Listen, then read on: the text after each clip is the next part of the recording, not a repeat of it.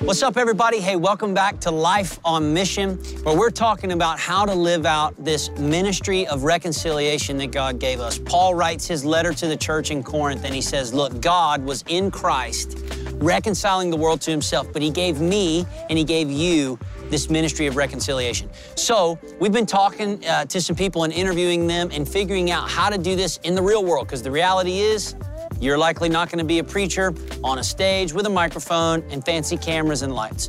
But we're going to be living in the world around us, having friends and neighbors and families. And so if we can figure out how to live life on mission, man, we can make a big difference. So today, we're having a really awesome conversation with my friend Tim. And today we're talking about the topic of humility. Now, the funny thing about humility is some of the most humble people you know have no idea that they're humble. So you can't really just ask them about humility. You have to hear their story. And everybody that I know that knows Tim and is friends with Tim, man, they just have this raving review that he just lives out his life of humility in such a way that shows the ministry of reconciliation. And so you guys come, let's go get a cup of coffee and hang out with my friend Tim and talk about Life on Mission.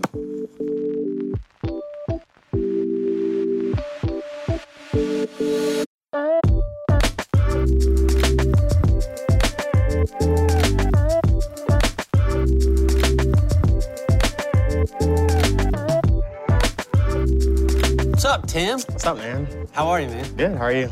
I'm great. Thanks for hanging out today. Thank you. How's your coffee? It's great. It's great. Usually I like sweet drinks, and this is pretty sweet, so I'm vibing with it. Okay, cool.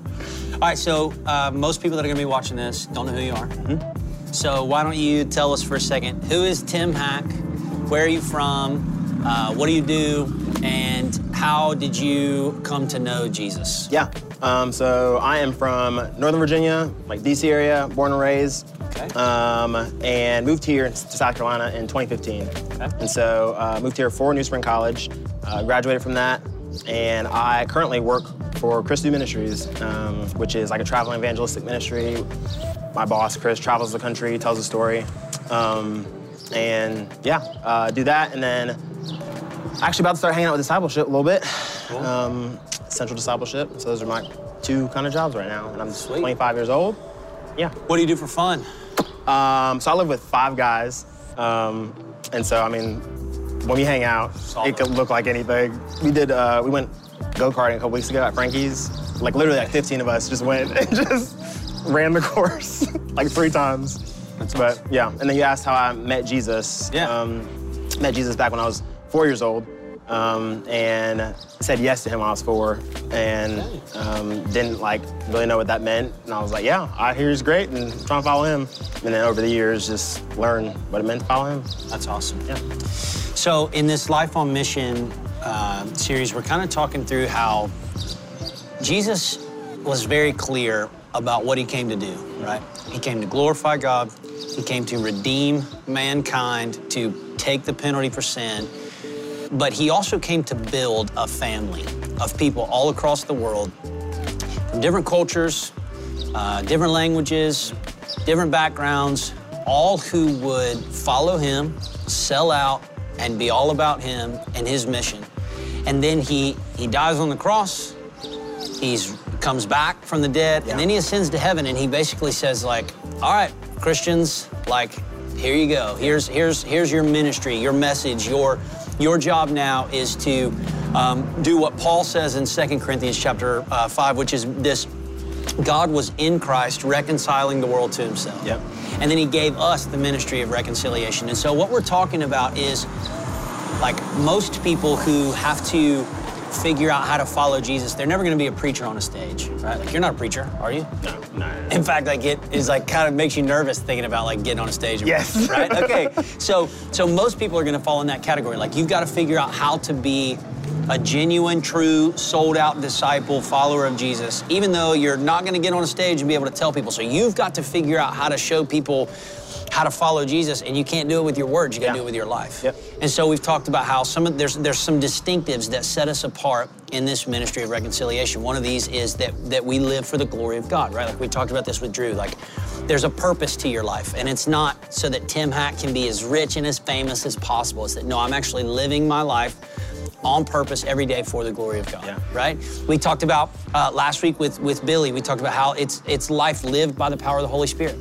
That you don't just have to muster all this strength to make your life great and about yourself. That like we can actually rely on and trust in the helper of the Holy Spirit to do that. So today, what I want to get to a combo with you about is you kind of have a reputation. I don't know if you know this or not, but some people, when I was trying to figure out like, who do we want to talk to about humility, multiple people were like, dude, go hang out with Tim. Like Tim he's so humble and he's such an awesome guy. And I thought of this quote. There's a book by C.S. Lewis called Mere Christianity, and he basically unpacks like, it's his like argument for Christianity, basically. And here's this quote. So I want to read this because today we're talking about how being humble is actually a way to accomplish the mission that Jesus died to give us, right? Okay, so here's what he says. So listen to some of this. He says, do not imagine that if you meet a really humble man, that he will be what most people call humble nowadays. He will not be a sort of greasy, smarmy person who's always telling you that, of course, he's nobody. Probably, all you will think about is that he seemed cheerful, intelligent, and a chap who took a real interest in what you said to him. If you do dislike him, it will be because you feel a little envious of anyone who seems to enjoy life so easily. He will not be thinking about humility. He will not be thinking about himself at all.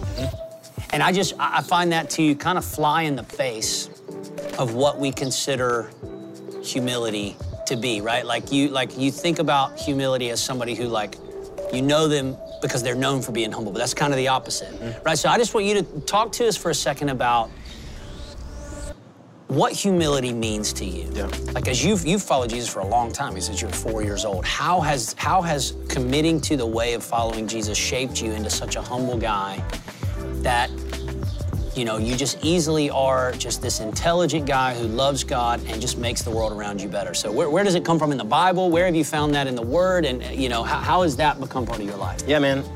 So I think like humility, when I think of humility, I think of like Philippians 2. Philippians 2 talks about just Christ being humble and his humility. Yep. And specifically, chapter 2, verse 3 and 4. So it says, do nothing from selfish ambition or conceit, but in humility count others more significant than yourselves. Let each of you look not only to your own interests, but also to the interests of others.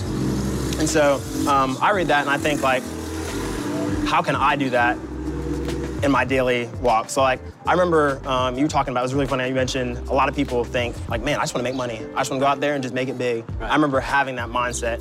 Exiting college, I was just like, you know what? Or exiting high school, I had the mindset of, I'm just trying to make money. Right. I'm just trying to make it big, and that's what I'm trying to do. Yeah. And I remember just having a specific moment where I was like, I feel like I'm called in the ministry, and that's like really humbling, and I'm not trying to do that, but we'll see what the Lord has for me. And then he just made it clear what I was supposed to do. And in that time, he pruned my heart in terms, and he still does, because there's times where I'm just like, I just want to make money and just want to be, you know, the guy or whatnot. And I think he just pruned it, and he's continuing to prune it. Yeah. And I remember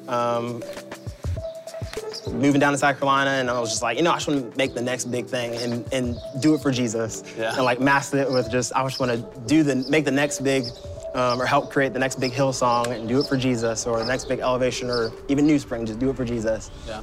And I think now, man, the area that I feel like I'm getting to is I just want to love God and love people.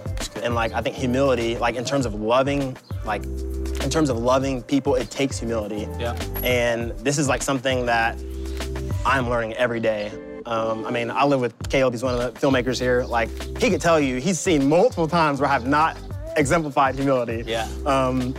But I think it's something that I'm learning every day. Like, if you look through the Bible, you read through the New Testament, look at pretty much every character that the Lord used had humility. Yeah. And I think there's multiple people, countless people that have walked the face of the earth that we will never hear about, that were humble and that loved people in the way that Paul and that Peter and John and all these massive like heroes of the Bible did, and we'll never hear about them, ever. So I'm gonna wrap with one quick story, and then I want you to be thinking about giving some practical advice. Okay, so Jesus has his disciples, and it's one of the stories that I can't get away from in the Gospels. You know, he has his disciples, and he washes their feet. Okay, which one, Jesus is God and King of everything, and he's literally washing dirty feet of, you know, like just, you know, nobodies, you know. But not only that, one of the guys that he's washing their feet is getting ready to betray him. Yeah. Like literally he's getting ready to snitch on him and turn his back and turn him over to the authorities. And Jesus decides to wash his feet anyway. So it's like this implied thing. He also went on to teach it explicitly, but there's this implied thing that like, man, loving your enemies, it takes humility, but it's the only way to actually change the world. So I want you to give some practical advice to 15-year-old Tim. Yeah. Growing up a young black man in Virginia. Yep. How to live a life of humility as a way of being on mission for the gospel. That's great, man. I think of Luke 10, verse 25 through 37. So it's the Good Samaritan. Yeah.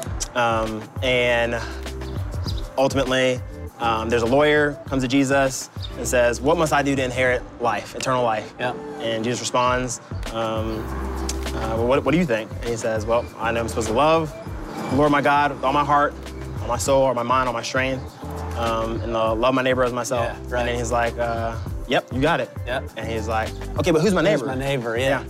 And then he tells the story of the Good Samaritan. Yep. And talks about how the two religious officials, the Levite and the priest, passed by. Well, there's a guy that got robbed first, and then there's two religious officials that passed by, and literally they passed by and they looked at him and they said, "I'm not dealing with that. I'm gonna keep walking." Right. And then a Samaritan man walks along the path. Yeah. And tends to his needs, cares for him. It says, the Bible literally says, at least the ESV says, he had compassion on him. Yeah.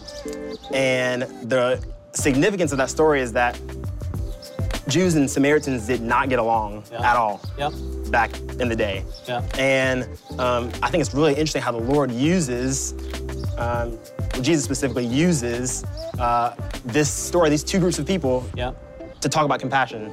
Yeah. And so ultimately, the Good Samaritan takes care of his wounds and takes him to the inn and tends to his needs. And at the end, Jesus asked the lawyer, "So who do you think had the most, or who do you think loved his neighbor the best?" And the lawyer responded, "The man who had mercy," which was the Good Samaritan. Yeah. And I think, man, like growing up, there's just something in my mind that I have. I feel like now Lord has given me a unique perspective on. I just want to like reiterate, this is not something that I've like mastered. This is something I'm still learning. Sure.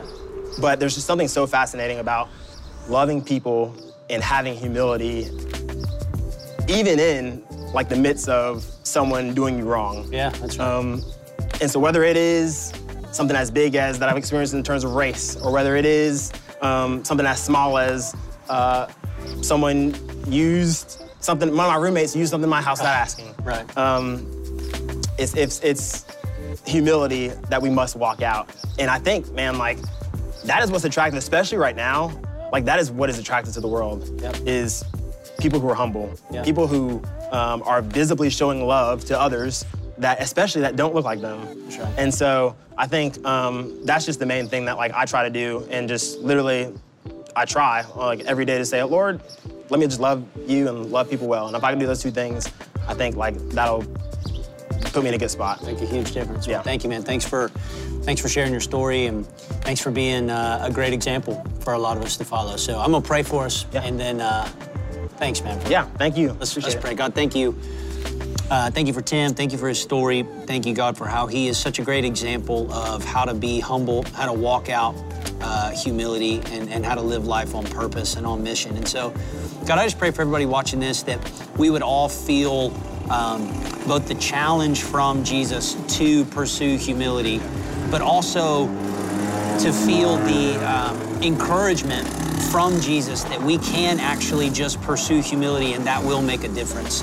And so, God, I just pray, would you pour your Spirit out on us and make us just way more humble than we are now, and to be able to live on mission pursuing humility in Jesus' name. Amen.